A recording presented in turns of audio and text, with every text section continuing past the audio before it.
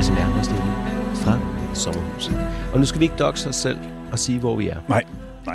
Vi siger ikke noget om, hvor sommerhuset er henne. Men der er sol. Og rosé. Og jeg tror faktisk, jeg drikker vodka. Og anlægger og solplader sammen med Bounce. Du skal huske at kigge på mikrofonen, når du snakker. Nej. Nå, okay. Det er endnu en ting, der er optional. Men i hver afsnit, så tager vi jer med ind i det mørke, uforståelige ved menneskeheden og vores fælles verden. Og det gør vi med en god portion sort humor. Yes. Som dem, der var der til live show i sidste weekend. Også opdagede. Og tak fordi I var der. Det var fantastisk fedt. Der er flere, der har spurgt, hvornår kommer det afsnit? Og der kan vi bare sige, at live shows er live show. Ej, kan vi ikke sige måske? Ej, jo, vi kan godt sige, hvis I er parat til at vente et års tid, halvt til et helt år, så kan det godt være, at vi får lov til at høre det.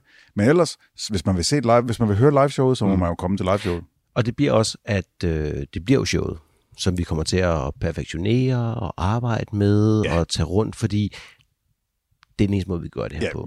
Vi kommer ikke til at kunne lave et nyt live show, hver eneste gang, vi skal ud og optræde live. Så de næste 3-4 live shows, vi laver, det bliver Richard Speck. Der er lige en ting, jeg vil sige. Det er, jeg tror faktisk... Krimimessen bliver noget andet. Yes, og det var det, jeg skulle til at sige. Vi har faktisk lige snakket med... Vi har lige fået mail fra Krimimessen i dag. Ved du hvad? Den tager vi bagefter. Så. Eller skal vi tage den? Jamen, det bliver 45 minutter. Vi har 45 minutter. Wow. Så vi skal fyre den af på 45 minutter. Det skal nok blive godt. Vi afbryder os selv en gang til, for endnu en gang at fortælle jer om HelloFresh's herligheder. I skal simpelthen gå ind på hellofresh.dk, og så skal I bruge vores rabatkode. Og vores rabatkode, det er FRESH-stribe, FRESH-TRIBE. Og hvis I bruger den, så kan I få op til 1.199 kroner i rabat på de første 5 måltidskasser, og I får fri fragt på den første måltidskasse. Som vi også sagde sidst, hvis I ikke har været medlem i 12 måneder, så kan I stadigvæk bruge koden og få udnyttet tilbuddet en gang til. Christoffer, hvilke måltider har du overvejet? Jeg har mine øjne på her, fordi nu begynder, det har været en fantastisk sensommer, Indian sommer, som vi holder af, ikke? Jo. Men vi kommer ind i den lidt mørkere, lidt koldere periode, hvor man skal sidde derhjemme og hygge. Jeg tænker, en Cæsar-inspireret salat med ovenkartofler, kunne jeg rigtig godt se mig selv lige se nogle afsnit af nogle favoritserier, og sidde og spise der. Ja, og den er jo også, den ligger jo lige op til vores næste emne, hvor, for den er jo, det er en af de der, hvor det er under 650 kalorier. Hvor kalorierne er i fokus, ikke? Hvor kalorierne er i fokus, lige præcis, fordi vores næste emne er, Altså, det er jo næsten som 3 appelsiner om dagen, ikke? Det er næsten som 3 appelsiner om dagen. Der er i hvert fald fokus på sult. Er det ikke det, vi siger? Men der er aldrig fokus på sult, hvis du har et abonnement på HelloFresh. Hold kæft, du spytter dem simpelthen ud af ærmet. Det er jo helt crazy. I know. Vi har fået at vide, at vi ikke er så sjove længere, så vi er nødt til at gøre noget ved det, ikke? Så ind på hellofresh.dk, brug fresh-stribe, FRESH-TRIBE, alt sammen med småt, så får I rabatten, og så skal vi holde dem længere, eller skal vi bare vende tilbage til afsnittet? Vi skal bare sige, at lyt videre, det bliver vildt. Så bliver det blodigt. Ja, det bliver blodigt. Det var også min tanke. Duk op. Når I nu alle sammen har set, hvad overskriften til det afsnit var, så vil jeg sige her, at i dag skal vi rent faktisk snakke om Eric Clinton Kirk Newman. Ja, og så tænker de fleste, hvad fanden, det er jo ikke, der står der Luka Magnotta, eller det burde der i hvert fald gøre. Gør der ikke også det? Jo. Hvorfor fanden, hvem er ham den anden? Jamen nu skal I bare høre. Jeg sad og så Don't Fuck With Cats på Netflix. Den handler om Luka Magnotta. Eller nej, den handler om hans videoer, og dem der jagtede ham på nettet. Den handler om en del af ham. Ja. Og så tænkte jeg, who the fuck is Luka Magnotta? Og så snakkede jeg med Christoffer, og så sagde Christoffer, ved du hvad? Jeg har tid. Jeg laver et lille deep dive, og så fortæller jeg dig, hvem fanden Luka Magnotta. Jeg fandt så også bogen og læste lidt i den. Absolut. Så hvem er Luka Magnotta? Jamen Kirk. Eric Clinton Kirk Newman. Ja. Han blev født den 24. juli 1982 i Scarborough, Ontario. Så han er en Canadian. Ja. Og hvis I nogensinde hører noget af det, han siger, altså alle klichéer om, hvordan de snakker. A bird, and this is her, yay, og så videre. Det accent, jeg også stadigvæk hænger fast ved selv efter hvert år. Ja. Så jeg følte med ham der, men han er bare en lille smule mere redneck på det. Han er søn af Anna Yorkin og Donald Newman. Ja, og hvor gammel er det nu lige de er, da de får ham? Det ved jeg, Andreas. De er 16 og 17. Ja. Han er den første af de 3 børn, de får. Ja. Og hans mor, Anna, hun havde lidt at sige med mig. OCD. Ja. Og far... Hun vil have renlighed i alt. Ja. Ved du hvad, han fortæller på et tidspunkt... Hvordan giver det så udtryk i? Jamen altså, udover at gøre helt rent, og udover at styre dem fuldstændig, ikke? Mm-hmm. Han fortæller på et tidspunkt, at deres kaniner lugtede derinde, så hun satte dem ud i den kanadiske vinter. Yep. Og det er altså minus 20-30 grader. Så de frøs til døde. Der var værelser i huset, som børnene ikke måtte være i. Fordi der blev gjort rent. Uh-huh. Og man måtte ikke lege indenfor. Nej. Overhovedet. Og når far og vi snakker, så... altså, hun er stadigvæk på det her tidspunkt, hun er sådan noget, altså 18, 19, 20, hun er jo... Altså... Ja, og præcis, ikke? Og hans far var jo ikke meget ældre, men da han så 12 år senere i 94 bliver diagnosticeret med... skizofreni. Ja. Og den tror vi på, den diagnose. Ja. Og en anden ting, ham her, den kære far, han synes jo også, at det her, altså han er imod samfundet. Ja. Han synes, at man skal ligesom, altså det er ikke rigtigt, man skal leve off the grid, men børnene skal da som minimum hjemmeskoles. Ja. Så det bliver de. Indtil sådan noget 5. og 6. klasse? Nej, nu er jeg ikke så god til det med alderen i forhold til det, men da han startede i skole, der var han 11 eller 12. Det passer meget godt med 5. og 6. klasse. Okay, men det ved du bedre, end jeg gør, ikke? Men allerede på det tidspunkt, der var hans mor og far jo blevet skilt. Ja. Der var han kun 10 år gammel. Så han flyttede op til sin bedstemor, Phyllis, og sin bedstefar, som man ikke snakker ret meget om. Fordi moren får en ny kæreste, Leo. Ja, og Leo og Anna. Og Anna, de altså... Erik, skal vi kalde ham Erik, skal vi kalde ham Luka, eller hvad skal vi kalde ham nu? Han hedder Luka. Okay, så Lukas far, rigtig far, er en lille smule voldelig. Men ikke voldelig og følelsesmæssigt overgribende som Leo. Men det er jo derfor, de går fra hinanden, Anna og... Og så finder hun en, der er værd. Og så finder hun så, okay, jamen, når man kommer ud af et misbrugsforhold, så er det jo altid bedst, hvis man finder en, der kan sådan ligesom optrappe. Ikke? Og der finder hun Leo. Og Leo, han er et røvhul. Så han bor ikke der. Han går på E. Weldon Secondary School i Lindsay. Ja. Og nu, når han nu er kommet i high school, så er alting godt, ikke? Nej, fordi han aner simpelthen ikke, hvordan man skal kapere de andre folk, der er der. Nej. Og de siger alle sammen, at han er ekstremt feminin. Mm-hmm. Og det går jo, altså i starten af 90'erne, der går det jo rent ind. Nej. Men moren prøver at undskylde det med, at han har sådan en M&M-look. Ja, han har en M&M-fase. Ja, han har en M&M-fase. Men han er jo bare én ting, som ikke rigtig kører ind i mainstream. Han er homo. Og det ved han. Ja. Og hans egen familie mobber ham med det. Det er jo også... Det er jo fair nok. Altså, han prøver... De prøver at hærde ham til, når han kommer ud i resten af samfundet. Så han ligesom er parat til, hvad han kommer til at stå imod senere hen. Præcis. Det er kærlige forældre. Så han prøver virkelig at komme igennem det her, men få måneder før han består high school, så dropper han ud. Ja. Så han får aldrig sit high school diploma. Nej. Altså ikke engang high school diploma. Det behøver man heller ikke, fordi ved du, hvad han er? Han er den bedste. Han er smuk. Og ved du hvad?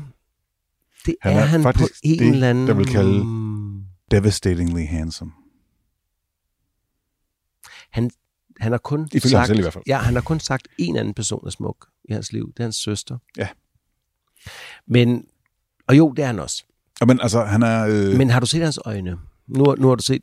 Ja, jamen, absolut. Og jeg har set utrolig mange billeder af ham. Og jeg kan godt se det. Han har det der boyband pretty. Ikke? Altså, han er... Men de øjne, Andreas. Han er en twink. Han er en otter. Men altså, han er meget slank og drenget i hans krop. Ja. Og så har han det der boyband face. Og det bliver han ved med, og det vildeste er, når du ser billeder fra ham nu i fængslet, spoiler, så ligner han altså stadig en, han er 1 år yngre end mig, eller sådan noget, og et par år yngre end dig. Hvornår var det, han var født, siger du? Det kan vi hurtigt finde ud af her. Han er fra 82, så det er 4. 82, altså han er faktisk 6 år yngre end mig. Så han er... men altså, på det her tidspunkt, så ved han jo godt selv, at den skulle ikke rigtig køre. Så en ting, han så virkelig siger nej til nu, og påstår ikke er sandt, det er, at han sender i et øjebliks clarity. Ja. Så spørger han myndighederne om hjælp. Ja, til økonomi og til psykisk bistand. Ja. For han godt mærke, at den er skidt. Og ved du hvad? Han får det. Ja. Og han ender faktisk på et sådan et hjem, sådan et åbent hjem, hvor man kan være. Mm-hmm. Men han gider ikke være der, fordi de andre er skøre. Jamen det kan jeg godt forstå. Det er de jo garanteret også. Og det er han jo ikke jo. De er ikke skøre i forhold til ham. De er skøre på en anden måde. Så tænker han, jeg skal have en karriere. Hvor gammel er det, han er nu? Her, det er det ikke 16 år gammel? Hvornår du droppede ud af high school? Så, jamen er det ikke sidste år? Det der, hvor han er 16, ikke? Det passer meget. Han siger, jeg flytter til Toronto. Og han siger faktisk, mor. Altid Toronto. Ja, undskyld, Toronto. Han siger faktisk, mor, forlad Leo og kom med mig. Mm. Og der siger Anna, at det skulle hun ikke have gjort. Hun skulle ikke have, fordi hun sagde nej. Hun siger, hun skulle have taget med. Hun havde ikke stoppet de ting, der kom herfra. Nej, det er ikke det, jeg siger, men hun var kommet ud af sit frygteligt abusive relationship, hvor hun får bank og følelsesmæssigt. Leo er ikke et godt menneske. Og hvad fandt han så som job? Nu starter vi med de der åbenlyse jobs, og så kan jeg fortælle nogle af de andre, han havde ved siden af. Men det job, han bliver ved med at komme og sige ud i interviews, som han synes, det var mest fantastisk. Det er korrekt. Han var et højt betalt postbud, der mødte andre mandlige postbud på private adresser og leverede pakken. Præcis. Ja. Eller også, som vi også kalder det, escort. Han var mandlig sexarbejder. Ja. Sexarbejder. Til mænd. Og så trækker dreng? Ja, nej, ja. Må vi ikke sige det? Cleo, må vi sige det her, ellers må du skulle skrive til os. Mandlige sexarbejder. Nej, men der er jo en stor forskel på det, fordi mange af de her, hvis det er sådan en smuk ung fyr som ham, så får de også kassen for det. Og jeg lige sådan en ting, hvis jeg lyder sådan lidt nasal, så er det fordi, jeg faktisk har udviklet svampeallergi i en høj alder. Ja. Så du er mega snottet. Jeg er mega snottet i det her. Men han bliver i hvert fald det. Og så begynder han vælter sig faktisk i penge. Og dyre ferier og... Måske. Måske. Ja. Måske. I 2003, der er han med i den første homopornofilm. Ja. Den første. Ikke den første homopornofilm, men hans første. Nej. Der er aldrig lavet en homo... Før 2003. Hold da op, det må jeg nok sige. Ja, man måtte ikke, Andreas. Og så gør man det jo ikke. Nej, men det starter han der, og så bliver han mandlig escort, som du også sagde, sexarbejder. Mm-hmm. Og han begynder som stripper på et sted, der hedder Remingtons, som er et high-class sted. Jeg læste i bogen, der står der, at de her mandlige kunder, han havde, fordi han var altid sub. Altså altid submissive. Og endnu mere end det, når vi kommer lidt videre. Men lad os starte den der, yes. Ja. Og hans kunder, nogle af dem kunne godt lide at filme. Korrekt. Hvad der skete. Korrekt. Også at de pissede og sked på ham. Det er også korrekt. Og de film endte så også på nettet. Men det er ikke korrekt i forhold til ham. Nej, Luka mener ikke, det er rigtigt. Ikke efterfølgende. Men internettet siger noget andet. Lige inden han begynder, 2 år efter han begynder på det her, så kommer han faktisk ind og bliver model, som er hans store drøm. Ja, han er faktisk rigtig model. Altså ikke bare pornomodel, men faktisk model. Han kommer med i Fab Magazine under pseudonymet. Altså Fab som i FAB eller FAP? FAB. Fordi Fab Magazine, det er noget helt andet. Ja, FAB-magasinet. Han kommer ind som pin-up under navnet Jimmy. Twinken Jimmy. Og det der med navne. Ja. Altså, jeg har ikke engang skrevet dem ned. Jeg har et par af dem, men han har over 50 aliaser. Han har over 100, Andreas. Altså, han bruger... Det kommer vi til. Yes. Og du er for efter der. Nå, men han kommer ind der, og så i 7, der tænker han, hvordan skal jeg blive populær? Og her, der hopper vi sådan lige i tid og sted. Fordi på en af de shows, I kan finde på YouTube med ham, han har en kæreste, som er den kæreste, han har længst tid, som han aldrig nogensinde vil snakke om, og det er ikke noget med. Ja. Barbie. Ja, og Barbie, det er jo sådan en smuk, blond, ung pige? Ja, jo, i og for sig. Altså, fordi jeg er equal opportunity til kønnene. Ja. Det er, hun er okay, pæn, en stor pige og så videre, og det gør ingenting. Der er ikke noget i det. Men det er en transkønnet kvinde, som hedder Barbie, som elskede ham dybt og fucking inderligt. Men havde, at alt handlede om ham, og hun helt simpelthen blev bedt om at tage billeder. Ja, fordi altså, det man føler allermest af Luka på nettet, det er et hav af billeder. Ja. Altså vi snakker hundredvis, tusindvis af billeder 100% af ham selv opstillet i en eller anden form for modelpositur. Ja. Der findes jo også, altså der er også den der historie om, at han blev anklaget for svindel og voldtægt. Jo, men det er faktisk ikke, det er ikke helt endnu. Okay, godt. Men vi nærmer os den rigtig, rigtig meget, fordi det her, nu tænkte han, nu skulle han være reality star. Ja. Så han lavede nogle auditions. Der gik han med i Our TV's series Cover Guy. Ja. Og de kiggede på mig og sagde, no. Det er jo en video, du kan finde på nettet. Og den er også i, den audition-video er også i Netflix-dokumentaren, hvor han gør sin stemme dybere, og det bemærker de. Og siger, hvordan gør du din stemme så dyb? Og så ham, han snakker til, han har en dybere stemme end ham. Så svarer Luka med en endnu dybere stemme. Derefter, så tænker han... Men han bliver afvist. Den klarede jeg ikke. Så på det tidspunkt har han fået et par hair transplants og nose job. Nej, har han fået et nose job? Fordi det tror jeg faktisk ikke, han har. Jo, det siger han faktisk på den video. Ja, men det er jo, jeg tror faktisk, det er en løgn, for jeg tror kun, han har fået hans mor siger i hvert fald, at han kun har fået en hair transplant, men hende kan man ikke stole på. Nej, det kommer vi også til. Der går ind Slice Network TV, de har et program, der hedder Plastic Makes Perfect i 08. Ja, hvor man skal ind og få lavet nogle plastikoperationer. Det er lidt ligesom den der The Swan, der var. Det er sådan noget, hvor man kan komme ind og få en masse plastikoperationer, så man bliver pæn igen. Men der spørger jeg ham så, er du sådan en plastic addict? Og så går han bare fuldstændig, og undskyld, jeg har ikke noget med humor, men han går flaming og går helt op og kører og tror, at det er det, der kan sælge. Og det er derfor, jeg siger det. Det er ikke noget mod, han siger helt andet. Nej. Men det er den vinkel, han siger, du ud. Så ryger den solgte ikke. Nu kommer vi til noget. Ja. Fordi det rent faktisk, så skete det her 3 år før, men der var ingen, der havde en idé om det. Og hvad er det så? Jamen, han får en kæreste. Det er en af hans venners søster, er det sådan der? Altså, hvis vi skal tro på, hvad han siger, og det er det eneste, vi rigtig har på det, så er der 2 gutter, han kender fra miljøet. Ja.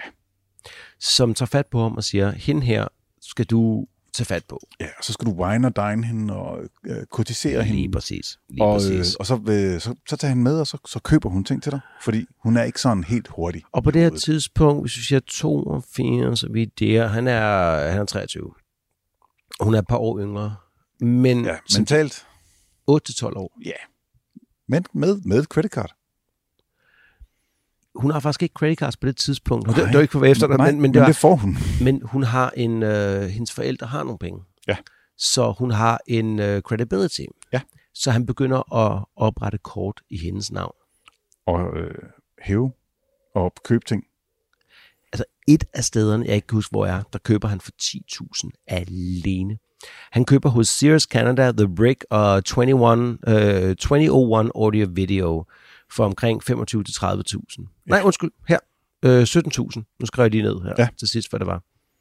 Det er jo også en slags penge. Men, så optager han, at de har sex. Jamen, hvorfor ikke? Også selvom hun siger, at hun ikke har lyst. Det er det, de fleste, jeg vil kalde voldtægt. Altså. Men han er homo, det tæller ikke. Nej, okay. Men prøv at høre, det er så fucking latterligt. Alt, hvad der sker omkring det her. Ikke? Ja, fordi, jamen, okay, det bliver selvfølgelig opdaget. Ja. Og han bliver anklaget. Ja. Og det får han selvfølgelig en voldsom straf for. Og så skal vi lige starte med at sige her, når du er i Canada, så er retssystemet ligesom det engelske, og ikke som det amerikanske. Mm-hmm. Så det er The Crown, der anklager dig. Ja. Og de kommer ind, og anklagerne er klar og alt muligt andet. Og den dag, hvor retssagen starter, så siger The Crown, så længe du siger ja til økonomisk kriminalitet, så dropper vi voldtægtsanklagen. Ja. Havde han fået den, ja, så havde han i Canada hvert år resten af sit liv 5-6 gange skulle melde sig ind til en parole officer. Ja, og så ville man vide, hvor han var nærmest hele tiden. Det kunne godt gå hen og blive vigtigt senere. Men han fik at vide, hvis han bare gjorde sådan og sådan. Så den 12. august 2006, efter sagen er færdig, så erklærer han sig personlig konkurs, fordi det kan man åbenbart derovre, det kan du ikke på samme måde i Danmark. Nej, det er sådan en kanadisk jo, det kan du godt, det kan sådan 5 år og sådan noget, ikke? Ja. Nej, men ved du når den er færdig? Nu sagde jeg jo lige 12. august 06, ikke? Ja. December 07 skylder han ikke flere penge? Ja, men selvfølgelig. Han har jo meldt personlig konkurs jo. Han har sagt, prøv at desværre, I kan ikke plukke hår af en skaldet mand. Så går han Så får han hairtransplant? Nej. Så går han fuldstændig frø i og for sig, ikke? Fordi han begynder at oprette, og nu siger vi allegedly, begynder at oprette det påstås at. Og han opretter sociale medieprofiler, og alle diskussionsforer herfra, de er bare domineret af ham. Oversvømmet af posts. Kort tid efter han er færdig med den retssag, så begynder der at florere rygter om, at han er blevet kæreste med Karla Homolka. Ja, og Karla Homolka er en af de mest berygtede mordere i Kanadas historie. Ja, det er jo, hvad hedder han, Paul, nu kan jeg huske det, kæreste, kone, som, og grunden til, at han gør det, det er, at Paul, han sidder stadig inde på det her tidspunkt, hun er lige blevet løsladt. Ja. Så det kunne jo være rigtigt, og ved du, det vildeste er, alle de billeder, han poster derude, ikke? Ja. Hvor han sidder sammen med hende, det er hans mor, han har photoshoppet. Der er sikkert nogle psykologer, der vil snakke om Ødipus-kompleks der. Go. Nej, men det er helt seriøst, det er hans mor.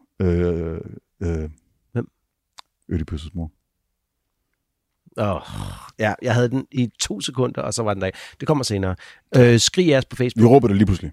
Skrig os på Facebook. Nå, men i hvert fald, det der er så gode ved det, der I jo kaste. At da Toronto Sun, nu skal vi holde fast på, at der er både Toronto Sun og London Sun, de kommer begge to med ind.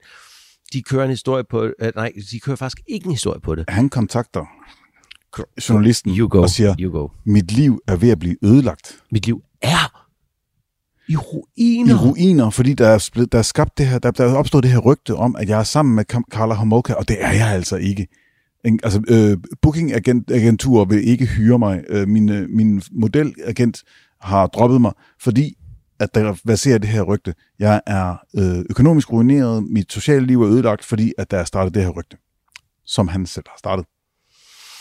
Allegedly. Alle profilerne, der snakker om, at han dater Karla Homolka, det er hans egen. Men man kan ikke gå tilbage til hans forsvar, han allerede siger i retten, og han i det eneste interview, som vi slutter af med her i dag, har lavet. Ja. Det han blev ved med at sige, så længe I ikke har set mig taste ind og trykke send, så kan I ikke bevise, at det er mig. Og så har jeg sådan et... Nej, det er selvfølgelig rigtigt. Du har din mobiltelefon på dig, du er sammen... Okay, nej, du har fuldstændig ret. Nå, nu går der lidt tid, mens han render rundt og er en... Undskyld, jeg siger, det er fucking taber.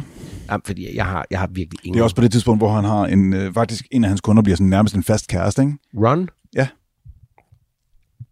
Og han er faktisk, altså han har penge, ikke? Og han flytter ind hos Ron og bliver... Jeg har set et interview, hvor Ron er maskeret. Sort ud, ja. Han var pisseglad for ham. Nu sagde jeg sort ud. Det kan jeg slet ikke leve med. He blacked out. Ja. Ej. Nå, den bliver på dig. Klip sådan på mig, an. Det skal klippes ud.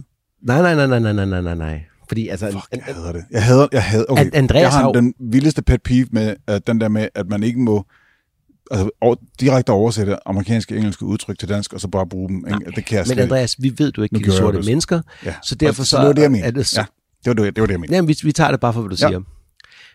Nu går der noget tid. Vi er fremme i 2010. Ja. Og der begynder at florere rygter på internettet om en video, der er på vej. Kan jeg vide, om der har startet de rygter? Folk, der har set den. Nej. Men så er den jo ikke på vej, jo. Nej.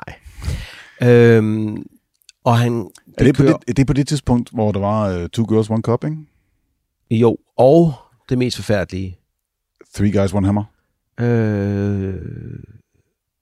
Den er meget gammel efterhånden, som du også kan høre på det her. Ikke? Fred og jeg, som nogle af vores gamle lyttere måske ikke kan huske fra dengang, vi sad og kiggede på alle mulige andre ting, og så på nettet, når vi arbejdede sammen og så videre. Og der fandt vi den, og jeg så den. Og jeg snakker Three Guys, One Hammer. Fortryder det den dag i dag. Hvis I skal ikke se den, fordi det er... Det er ikke okay.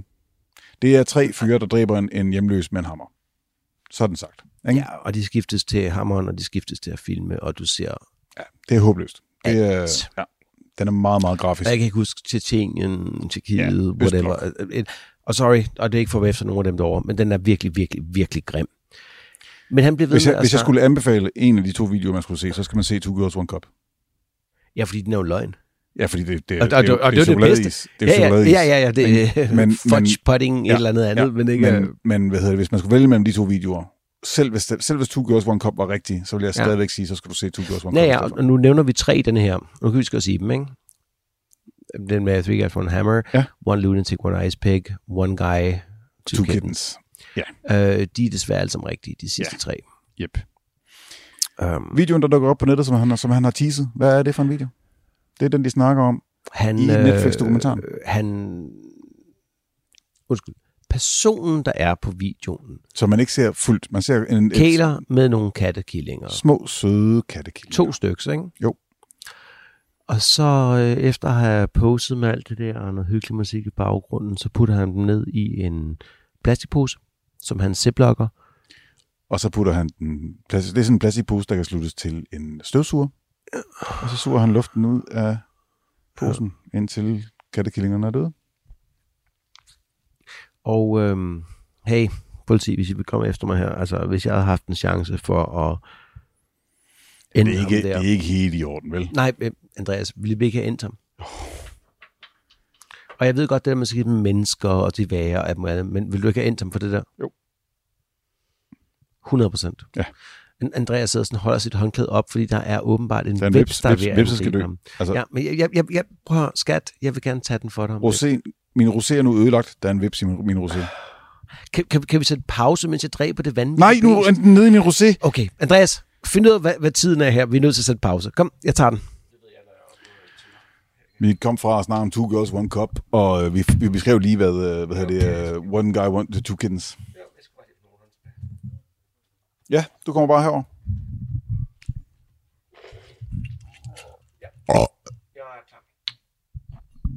Hvem bringer os tilbage?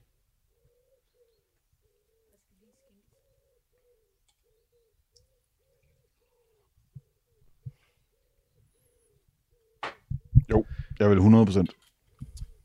Altså, jeg ved godt, det er katte og sådan noget. Jeg er ikke nødvendigvis super katteperson, men altså kattekillinger. Jo, men det er fuldstændig ligegyldigt. Det er fuldstændig rigtigt, det de siger i Netflix-dokumentaren. Don't fuck with cats. Ja, og så er der jo bare en ekstra ting i det. Det er, at hvis du kan gøre det ved dyr, så kan du 100% også gøre det ved mennesker. En hund. Nå, okay, undskyld, ja. Ja, præcis. Hey, far. Nå, politiet tager rent faktisk fat på Anna forholdsvis tidligt. Nu hopper vi, fordi der er rigtig meget med undersøgelserne. Ja, yes. Hvis nu man gerne David Giamatti, som er lederen af efterforskningen, når den endelig kommer i gang. Nej, han er lederen af efterforskningen på nettet. Ja, ja, nemlig. Det har været den gamle militærmand. Jamen, der er jo faktisk 2 grupper. Der er fordi den gruppe... Jeg tror faktisk, der er 3, fordi Peter kommer også med ind i det. Og, ja. De følger en gruppe i Netflix-dokumentaren, hvor det er en, der kalder sig Body Moving, som ikke det er ikke det, hun hedder. Hende ved jeg godt, hvem er. Hun er med i den anden gruppe. Ja, nemlig. Og John Green er også med i den anden gruppe. Ja. De 2 leder den anden gruppe. Det er dem, man hører om i Netflix-dokumentaren. Og så hører man ganske, ganske kort om de her Rescue Inc., som er ganske kort ind over. Men den anden gruppe, den hører man faktisk slet ikke om i Netflix-dokumentaren. Nej, og det er David Giamatti, som er den eneste af dem, der går ud og giver sit navn og sit ansigt. Han er en gammel militærveteran gennem mange år. Og han siger, at det her, det er simpelthen så rædselsfuldt. Så han tager fat i alle, hvem han kan finde overhovedet derude. Og hans gruppe er den første gruppe, der bliver lavet. Ja, og der er, altså vi snakker, det er jo det er 10.000 mennesker, der melder sig i en Facebook-gruppe. 4.000 på første aften. Ja, så lige præcis. Som altså undersøger de her videoer ned til den mindste detalje. Der i Netflix-dokumentaren gør de jo meget ud af, at de viser, okay, jamen, hvilken form for elektriske outlets er det i væggen? Hvordan ser dørhåndtagene ud? Hvilken støvsuger er det, der er i baggrunden? Alle de der ting, der man ser, ikke? Ved du, hvordan de... lad os lige hoppe rundt i tid og sted, fordi det er sådan en historie, hvor vi skal gøre det, ikke? Grunden til, at de rent faktisk finder ud af, hvor han er, fordi han begynder at lege med dem. Ja. Og skrive, han er der, og han er der, og han siger, han er russer, og han siger, han er sådan, og han er forfulgt af alt muligt, og han smutter rundt. Ved du det? Det er en dag, så smider de begynder hurtigt at finde ud af, at det kunne være ham. Mm-hmm. Fordi enten så har han eller en anden lægget et billede, hvor han sidder med en killing, der ligner til forveksling en af de to, han dræbte. Ja. Og så han vil jo gerne gøre det her til en fangeleg. Ja. Han er stor fan af filmen Catch Me If You Can. Kan du huske videoen, han lægger ud med soundtracket og starten fra Catch Me? Ja. Det er jo faktisk det er jo det der er musikken på den anden video. Lige præcis. Han lægger også ud en video ud, hvor han drukner nogle kattekillinger. Musikken der er i den, jeg mener det er musikken der er i den, som er introen fra Catch Me If You Can. Jamen det er det.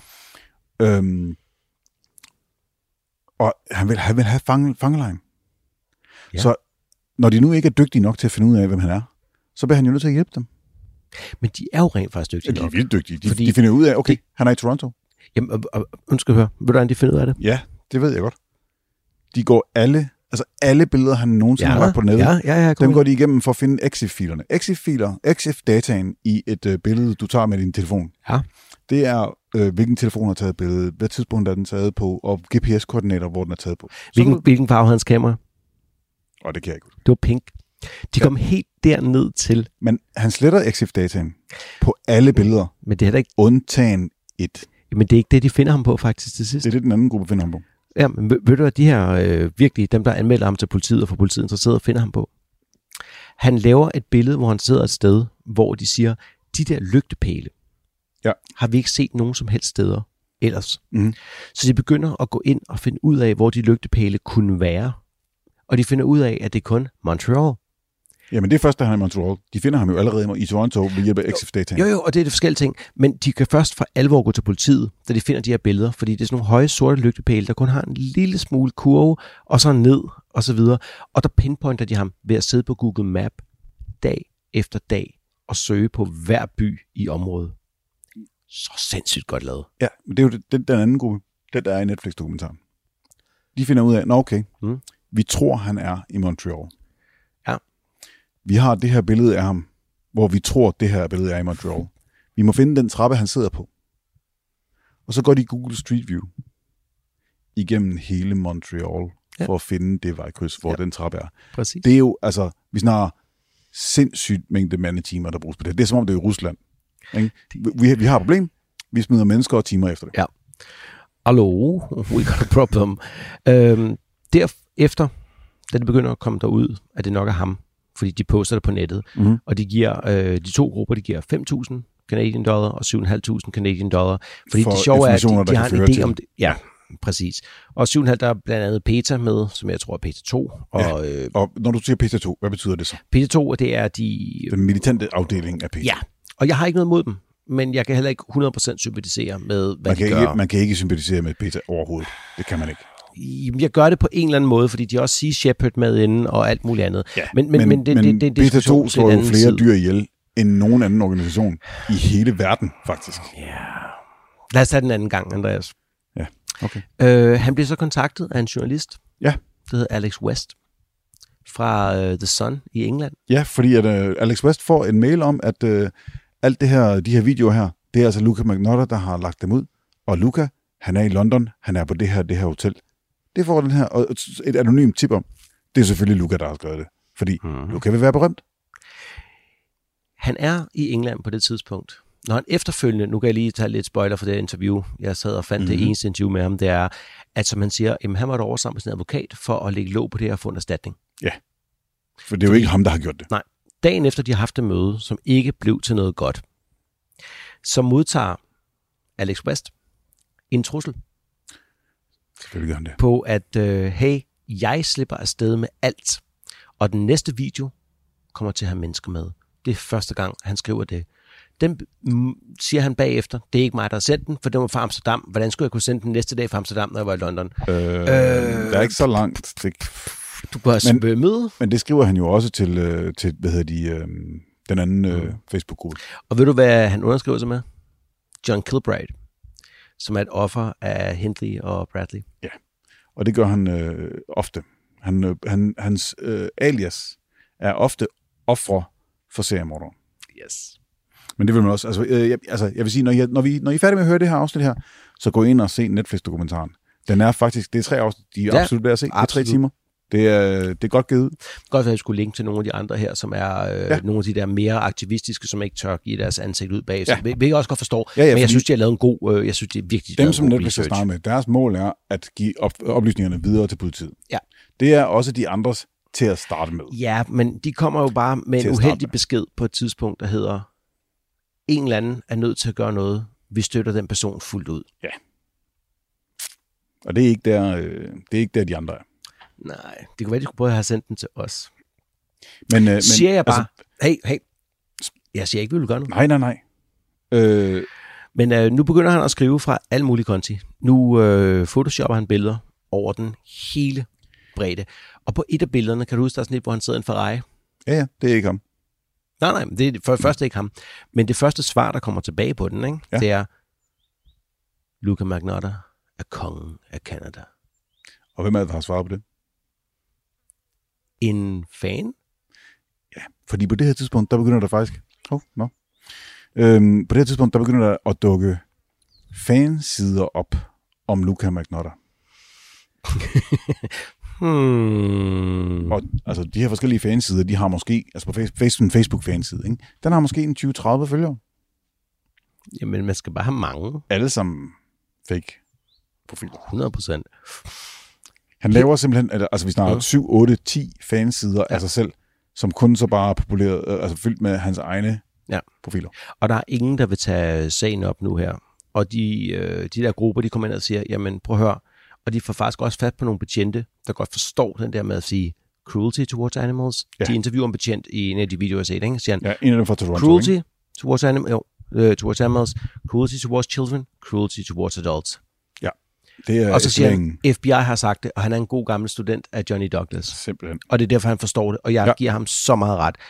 Lige pludselig en dag, på mange af de her forer, så begynder der at florere noget, der siger, har I set den her video? Har I set den nye video? Oh my god. One lunatic, one ice pick. Ja. Er den rigtig? Og det er altså en video af... som ikke er der på det tidspunkt overhovedet endnu. Nej, den bliver lagt ud på Best Gores. Hvor der er en person, der sidder... Først på den der Frank 66, og så Best Gore bagefter. Ja. Mark Myers. Ja. Og der bliver spillet New Orders True Faith. Det er rigtigt. Er det ikke det, den hedder? Jo, det er fuldstændig det er et okay nummer, hvis man kan lide den slags. Jo, men han spiller det alt for højt i baggrunden. Ja. Alle de der ting, det lyder helt... Nå, det er også lige meget. Og... undskyld, den hedder Kevin 666. Jeg sagde det forkert. Ja, hjemmesiden, nemlig. Og så sætter vedkommende sig overskrevs på en person, der er bundet og har bind for øjnene. Ja, den er todelt jo, fordi den klipper halvvejs. Ja. Først er der en person, som man kan se er i live, der er bundet. Ja. Og så klipper den, og så kører du derfra. Ja, og så sætter vedkommende sig overskrevs på personen, der er bundet på sengen. Og det er tydeligt at se, at personen er ikke i live længere. Ja, i hvert fald vedkommende er i hvert fald enten død eller bevidstløs. Altså de fleste regner med, at han har været død på det tidspunkt. Ja. Eller altså han er jo også bedøvet. Eller bedøvet, yes, 100%. Og så bliver vedkommende dolket rigtig mange gange med noget, der ligner en issyl. Ja, og det var jo ikke kun en issyl. Nej, det var faktisk en skruetrækker. Der var en skruetrækker, der var en issyl, der var en oscillerende sav, der var en saks, der var og så videre, så videre. Nej, vi kommer til nogle af dem, kunne man ikke bevise bagefter, men alt, hvad man fandt... Ja, men de var ikke på videoen. Nej, overhovedet ikke. Men på videoen, der ser vi, at vedkommende bliver dolket med en issyl. Eller det, der ligner en issyl. Det viser sig at være en skruetrækker, der er forklædt som en issyl. Eller lavet om til... Nej, men det er jo det. Hvis man ikke kan finde sådan en syl, så er det selvfølgelig et problem. Hvis man nu gerne vil lave spoilers. One lunatic, One screwdriver. Ja, det lyder ikke nær så fedt, vel? Tror du, han rent faktisk har gjort det, fordi at han tænkte på Fatal Instinct? Hvis du havde set Netflix-dokumentaren, så ville du vide, at det er fuldstændig det, han gør. Videoen er... Okay, nu ødelægger vi fuldstændig afslutningen af Netflix-dokumentaren, men det er bare ærgerligt. Videoen er en fuldstændig kopi af scenen i Basic Instinct. I know. Jeg skulle bare lige høre dig sige det. Hvor plakaten, der er i baggrunden, er i stedet for det blyindfattede vindue. Musikken, der spilles, er den samme. Hvad er der i baggrunden? Der er et billede af en video af en plakat af Casablanca. Yes. 1942, Casablanca. Så bliver han har jo foræret sin mor en sød nøglering med plakaten fra Basic Instinct. Ja, selvfølgelig har han det. Så går der nogle dage, han er ret fascineret af den film. Og nogle af de der grupper med kattene, de prøver virkelig at sige, det her må vi sige til jer. Ja. Og de kan ikke rigtig finde ud af, hvor de skal hen, og de ved ikke rigtig så meget. Men så lige pludselig dukker der en pakke op hos den kanadiske premierminister for de konservative. Ja. Hvad er der i? Der er en fod. Ja. Der er offers venstre fod. Ja. Men inden der finder de faktisk en torso i skraldespanden. Lige ved en bunke skrald.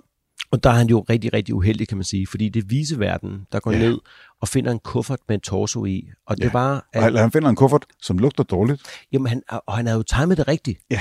Men der var bare så meget affald, at de kunne ikke tage det med. Ja, så den får lov til at stå et par dage. Skraldemændene kunne ikke tage det med, så han gik ned for at rydde op selv. Ja. Og tænkte han, det her.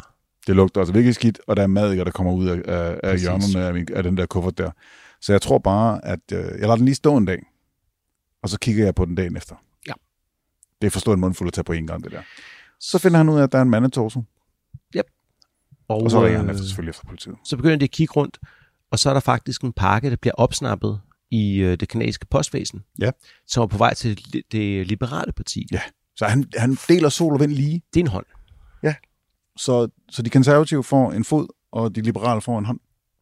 Det er den venstre hånd i øvrigt. Og så bliver der solgt så bliver der sendt en hånd og en fod mere til elementary schools, altså folkeskoler. Yep.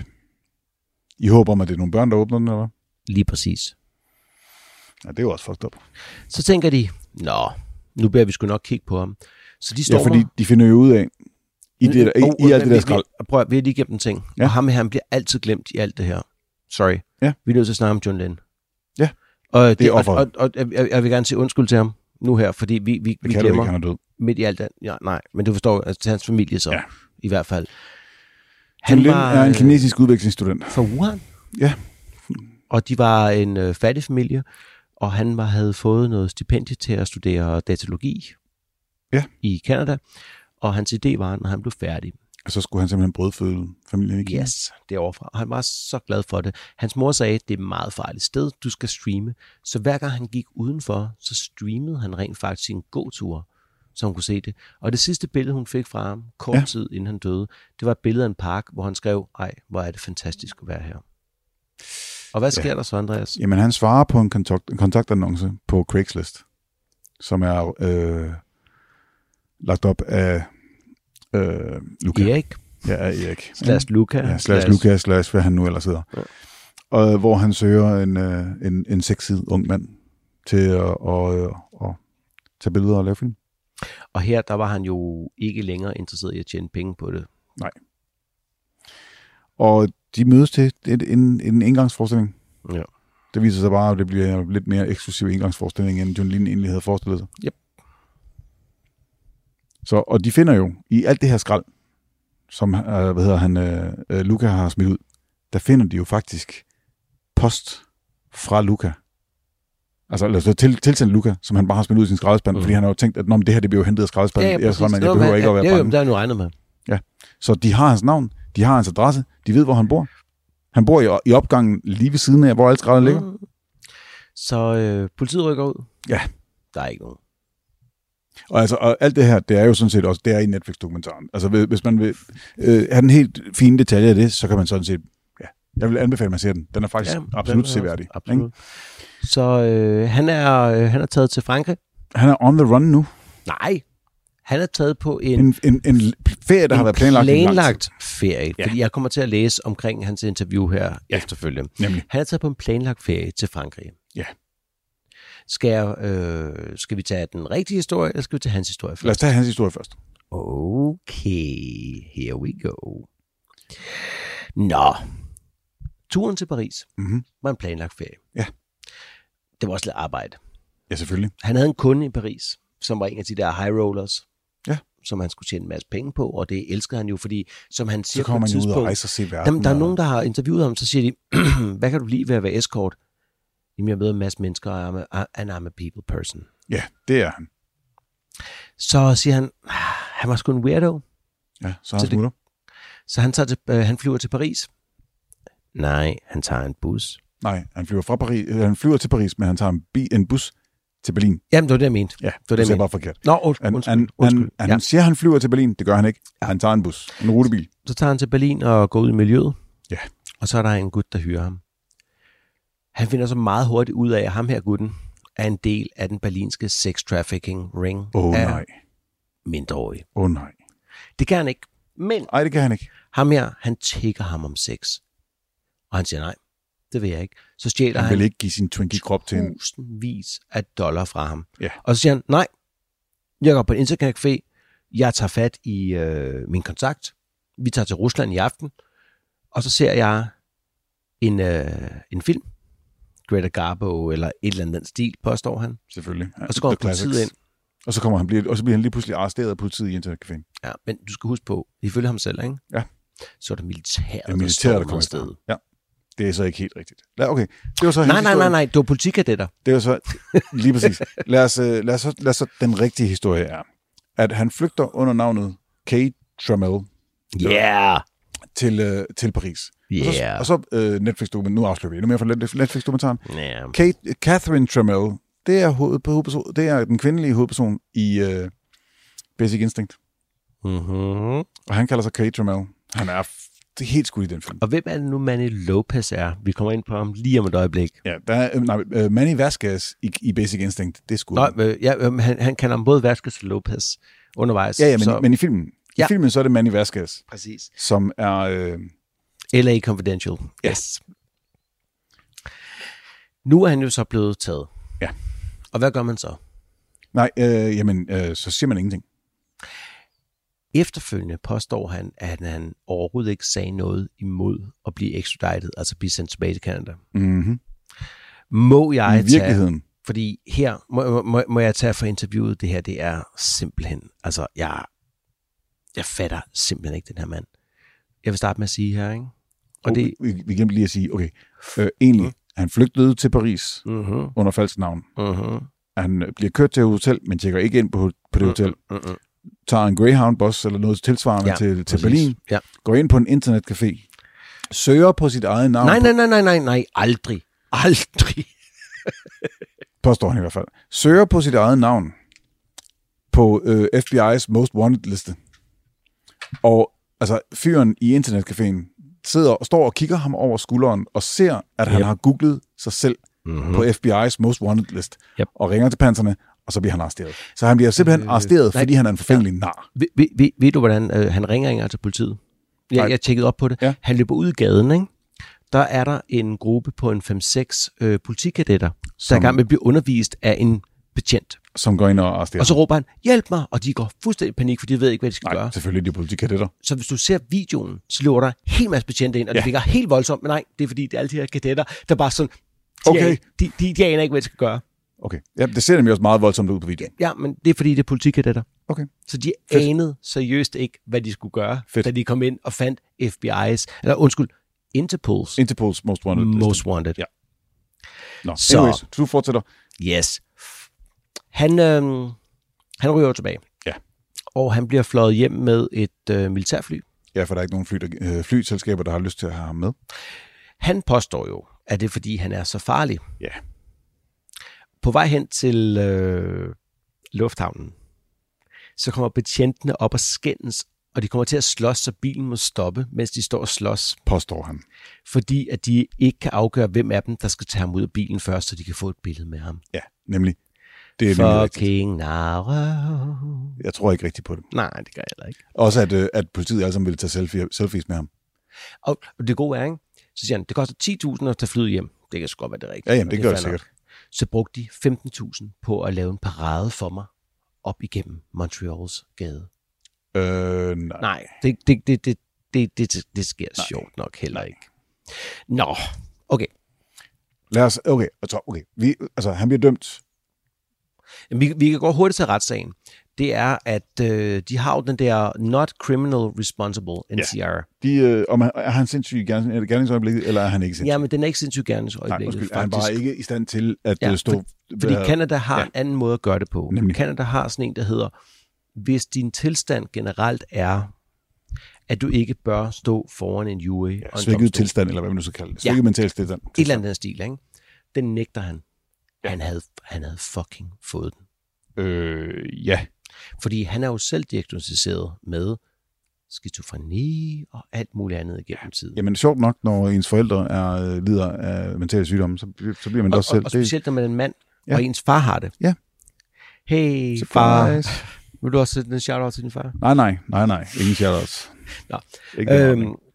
Men han kommer igennem den her retssag, og han siger, at de har svært ved at finde jury, og de har svært ved alt muligt andet. Så spørger de hans familie, vil I vidne her? Det ved de ikke. Nej. Så laver han, hans forsvarsadvokat, laver sådan en deal med hans familie, hvor han faktisk tager røven på dem. Hvor han så rent faktisk stævner dem, til de skal gøre det. Okay. Og det med vilje. Fordi så er de hostile witness. Og så må han behandle dem som sådan. Og det kan jo faktisk gavne hans sag. Ja. Så hvis på et eller andet tidspunkt den sag, Luka siger, et eller andet, der er vanvittigt nok, så vil tingene passe sammen. Ja. Men det gør han ikke. Ikke. Nej. Så han bliver dømt til livstid. Ja. Og i Canada, han bliver dømt til livstid og 19 år. Ja. Men de løber sideløbende. Ja, så det er minimum 19 år. Nej, det er det ikke. Det er minimum livstid, og 19 år udløber undervejs. Ja. Det er en technicality. Så livstid, hvor lang tid er det i Canada? Jamen, du kan få parole efter 25. Ja. Det er der ikke gået endnu. Han ikke. Nej, det gør han ikke. Det gør han ikke. Fordi Paul og Hamolka der og så videre, han har jo ikke fået det. Jeg kan ikke huske, hvor lang tid det er, siden Paul han blev taget op, men han får det aldrig. Nej, og den eneste grund til, at Karla Hamolka er ude af fængsel, det er jo, fordi hun lavede en immunitetsaftale med politiet for at vidne mod sin mand. Ja. Og så viste det sig, at det faktisk sådan set var hende, der var the mastermind, og hende, der gjorde mest. Det var 100% hende. Hun var genial. Ja, men hun havde, på det tidspunkt, der havde hun så allerede fået immunitet. Det var bare ærgerligt. Præcis. Nå, men han sidder så der. Nu er han dømt. Ja. Og så bliver han interviewet i fængslet. Christ. Skal vi tage det til at afslutte med? Ja, jeg havde at høre det interview. Jeg har hørt det 2 gange nu, for at tage noter. Ja. Luka Magnotta er en selvfed psykopat. Og det fremgår tydeligt. Godt. Skal vi tage den helt fra bunden af? Kom med den. Den her video, han har nægtet, at spørgsmålene, som intervieweren stiller, bliver optaget. Fordi så kan han sige nej til svarene, og så kan han bare køre den derfra. Ja. Godt. Det første er, kan jeg regne ud fra kontekst? Ja.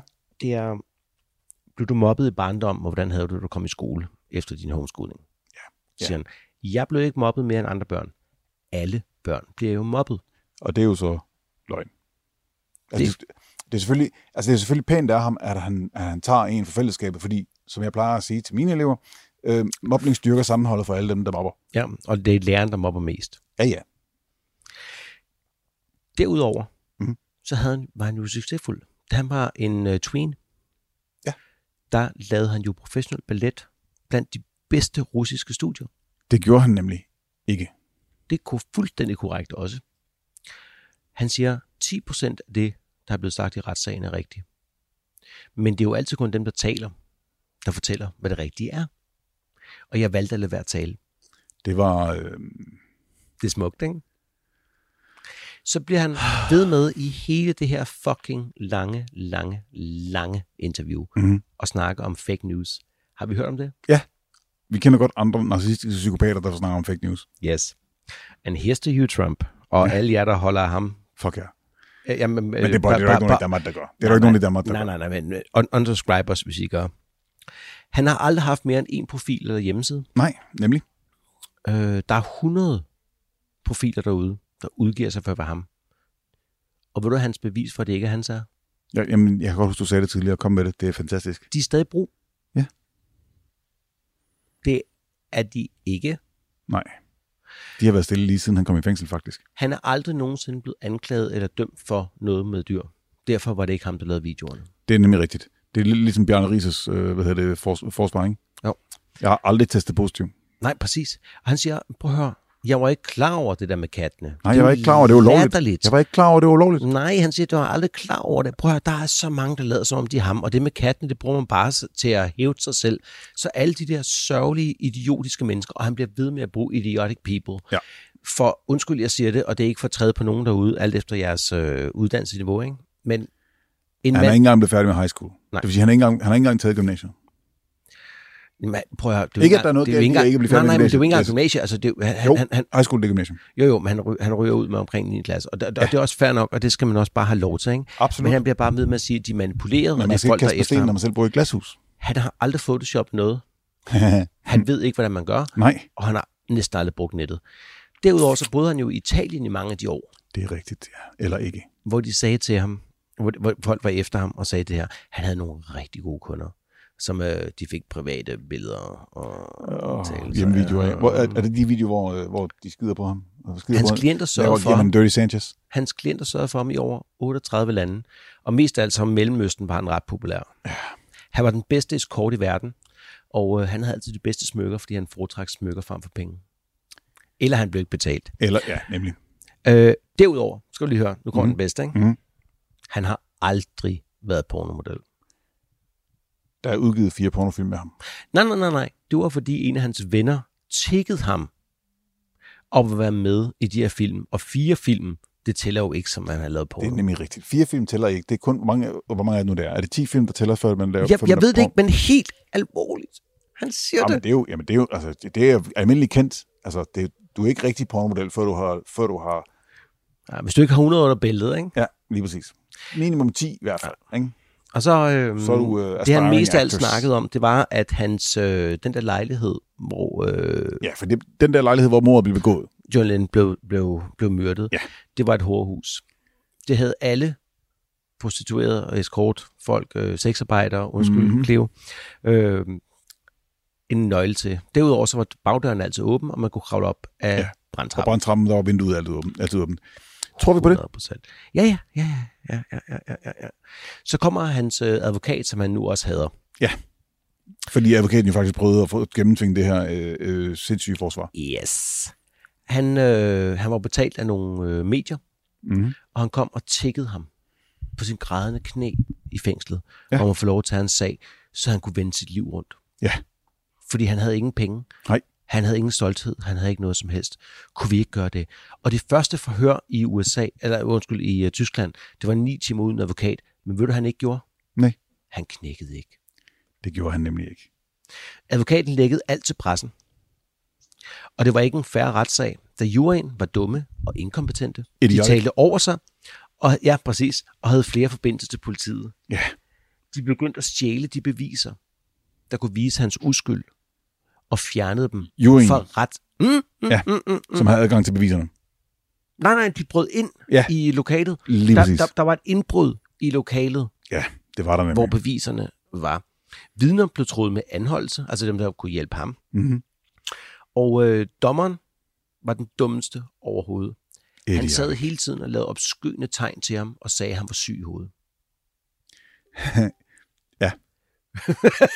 Hvad tænker du om den? Ja, jamen, ja. Så siger han, hvis man skal kigge på det her, og hele sagen, så er jeg jo i virkeligheden det eneste offer her. Altså faktisk, Christoffer, ikke? Jeg synes, det her det er en meget, meget mærkelig uskyldig dømt. Har jeg vendt? Det er en meget mærkelig uskyldig dømt, det her. Det er sådan en reverse uskyldig dømt. Hvor jeg lige pludselig siger, oh fuck, Andreas. Vi skal have fat i Innocence Project. Vi er nødt til at hjælpe Luka. Oh no.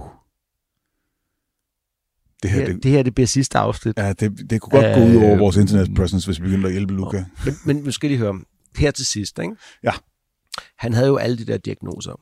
Ja. Med skizofreni og fik medicin, ikke? Yes. Ja. Da han var ung, danser og model og alt muligt andet, der havde han en manager. Stripper. Model. Så, han var jo stripper. Ja, så sagde manageren, at hvis han nu spillede syg, så kunne han jo få en masse medicin, som manageren kunne sælge. Ja, det var en god idé. Så det skulle han gøre. Og en gang imellem var han nødt til at blive indlagt på et hospital, som manageren valgte. Så det var mere reelt. Legit, nemlig. Ja. Han fik det her medicin, fair. Og så kunne de sælge det derfra. Og så siger han bare, lige efter han har sagt det, ikke? By the way, min far er ikke skizofren. Nej, fordi han var selvfølgelig med i det. Han har så heller ikke nogen kontakt til sin mor. Nej. Fordi at hun skrev jo en bog. Ja, den hedder My Son the Killer. Den hedder My Son the Killer. Et eller andet med One Ice Pig, One og så videre. Det er en fuldstændig. Den kan du finde imens. Men så tager jeg det videre her imens, ikke? Ja. Fordi at forfatteren, han var idiot og borderline psychotic. Ja, fair. Så derfor så var der ikke noget. Politiet har aldrig nogensinde ville hjælpe ham, hverken med Ron, hans ekskæreste, som var en del af den russiske mafia, eller Andreas. Hvem er Manny? Ja. Yeah. Men altså, nu finder jeg lige min telefon heroppe, imens Andreas finder ud af, hvad Manny er, fordi jeg har taget rigtig mange billeder af hans korrespondent. Okay, jamen. Manny er en... Oh no. Fuck. Igen, det er så meget ASMR. Nå, den gik ikke i stykker. Nå, men Manny er den person, der har tvunget Luka til at optage de videoer. Fordi lige pludselig så siger Luka jo, jamen det er jo mig, der har slået Junlin ihjel, men jeg blev tvunget til det af Manny. Og for at få den fulde historie af det der, ikke? Jeg synes faktisk, vi skal overlade den til Netflix-dokumentaren, fordi den gør det pissegodt. Ja, både og. Fordi, skal vi se, hvor mange der er. Han har lavet 42 punkter i en mail, som til en advokat, han har søgt om. Nej. Han kontakter ikke, han kontakter en advokat halvandet år i forvejen. Men han starter med at skrive den her mail til sig selv på en af sin alias. Ja. Det starter bare med, made me drink alcohol when I didn't want to. Og en af de bedste, det er, spyttet på mig og min Versace t-shirt. Og ved du hvad? Det er simpelthen heller ikke i orden at spytte på folks Versace t-shirt. Er du klar over, hvad den koster? Nej, Andreas, heldigvis er jeg ikke klar over det. Men der er helt alvorligt. Hvad var det, jeg sagde? Sagde jeg 49? 42 punkter. Altså, det er jo det magiske nummer. Det er så sindssygt. Og så begynder han bare at skrive alle mulige ting til sig selv. Om hvordan han ansøger om at blive optaget på ejendomsmæglerskole, og hvordan han er i California. Det viser sig, at hvis man skal optages på ejendomsmæglerskole, så skal man faktisk være færdig med high school. Nå. Så kan han ikke blive det. Nå. Og så bliver han så voldtaget af Manny og en anden i Californien, yes. I Hollywood. Og da de kommer ind der, så vil moren ikke lade ham komme fri. Og det er rigtigt. Han ligger på hospitalet der og er fuldstændig psykotisk. Og moren siger nej, og faren siger ja. De lytter til en far, der er diagnosticeret med skizofreni, og lader ham komme tilbage og gøre de her ting. Ja. Altså, jeg havde overvejet at sidde og kigge på alle de der forskellige ting, og whatever. Jeg har taget 30 billeder fra nettet på de der mails, ikke? Men jeg magter det ikke. Nej. Jeg magter det simpelthen ikke. Nej, og nu er vi også langt over en time. Ja. Så jeg vil faktisk bare anbefale jer, hvis I ikke allerede har set den, så se Netflix-dokumentaren Don't Fuck With Cats. Ja. Regel nummer 0 på internettet. Don't Fuck With Cats. Jamen, den hed faktisk oprindeligt. Du ved godt, hvad reglen hedder rent faktisk. Rule Zero. Nej, men den hedder Don't Mess With Cats. Ja, Don't Mess With Cats, ja. Og så har de jo så taget den til Don't Fuck With Cats. Og det er også færdigt. Men jeg vil gerne lave den om. Don't Mess With Animals og Don't Mess With People. Og ikke noget af det her. Og jeg det er sgu for sent. Nej, men jeg har sådan et, altså, når nogen gør det her, havde jeg været inden for en rækkevidde af ham. Og husk, alle der lytter, det her, det er satire. This is for entertainment purposes only. Ja, præcis. Tak. Shout out til David Parker Ray. De havde ikke betydet, de havde ikke behøvet at betale mig noget som helst. De skulle bare give mig en adresse. Jeg har set, Andreas. Det bliver optaget, Christoffer. Det bliver optaget, det her. Men jeg har set videoen. Ja. Og jeg har set videoen med kattene. Ja, Den viser de faktisk også lidt for meget af, måske i Netflix-dokumentaren. Jo, men vi glemmer, ved du godt, der er 2 videoer mere? Ja, den, hvor han taber en kat til en stang og drukner den. Og så den, hvor han, leger med de døde katte. Nej, han fodrer en kattekilling til en pythonslange. Ja. De er også med i Netflix-dokumentaren. Ønske. Og det værste er, jeg har rent faktisk set den der One Lunatic, One Ice Pick. Ja. Hele videoen? Ja. Fordi 11,5 minut. Ja, fordi folkens, det er ikke kun, at han dolker en mand med en iscykel, hvis det bare var det. Har du set der, hvor han tager hunden med? Ja, hvor den spiser lidt af... Ja. Der er også en udførlig beskrivelse af, hvad der foregår. Altså, det er en del år siden, hvor man fandt det der, og det er ikke, fordi jeg er fucked up, og jeg søger efter de der ting, men på det tidspunkt... Hvis man har de interesser, vi har, så ender man nogle gange på nogle fucked up form. Og jeg vil sige en ting, ikke? Han er nu hvad? Hvis han er... Omkring 40?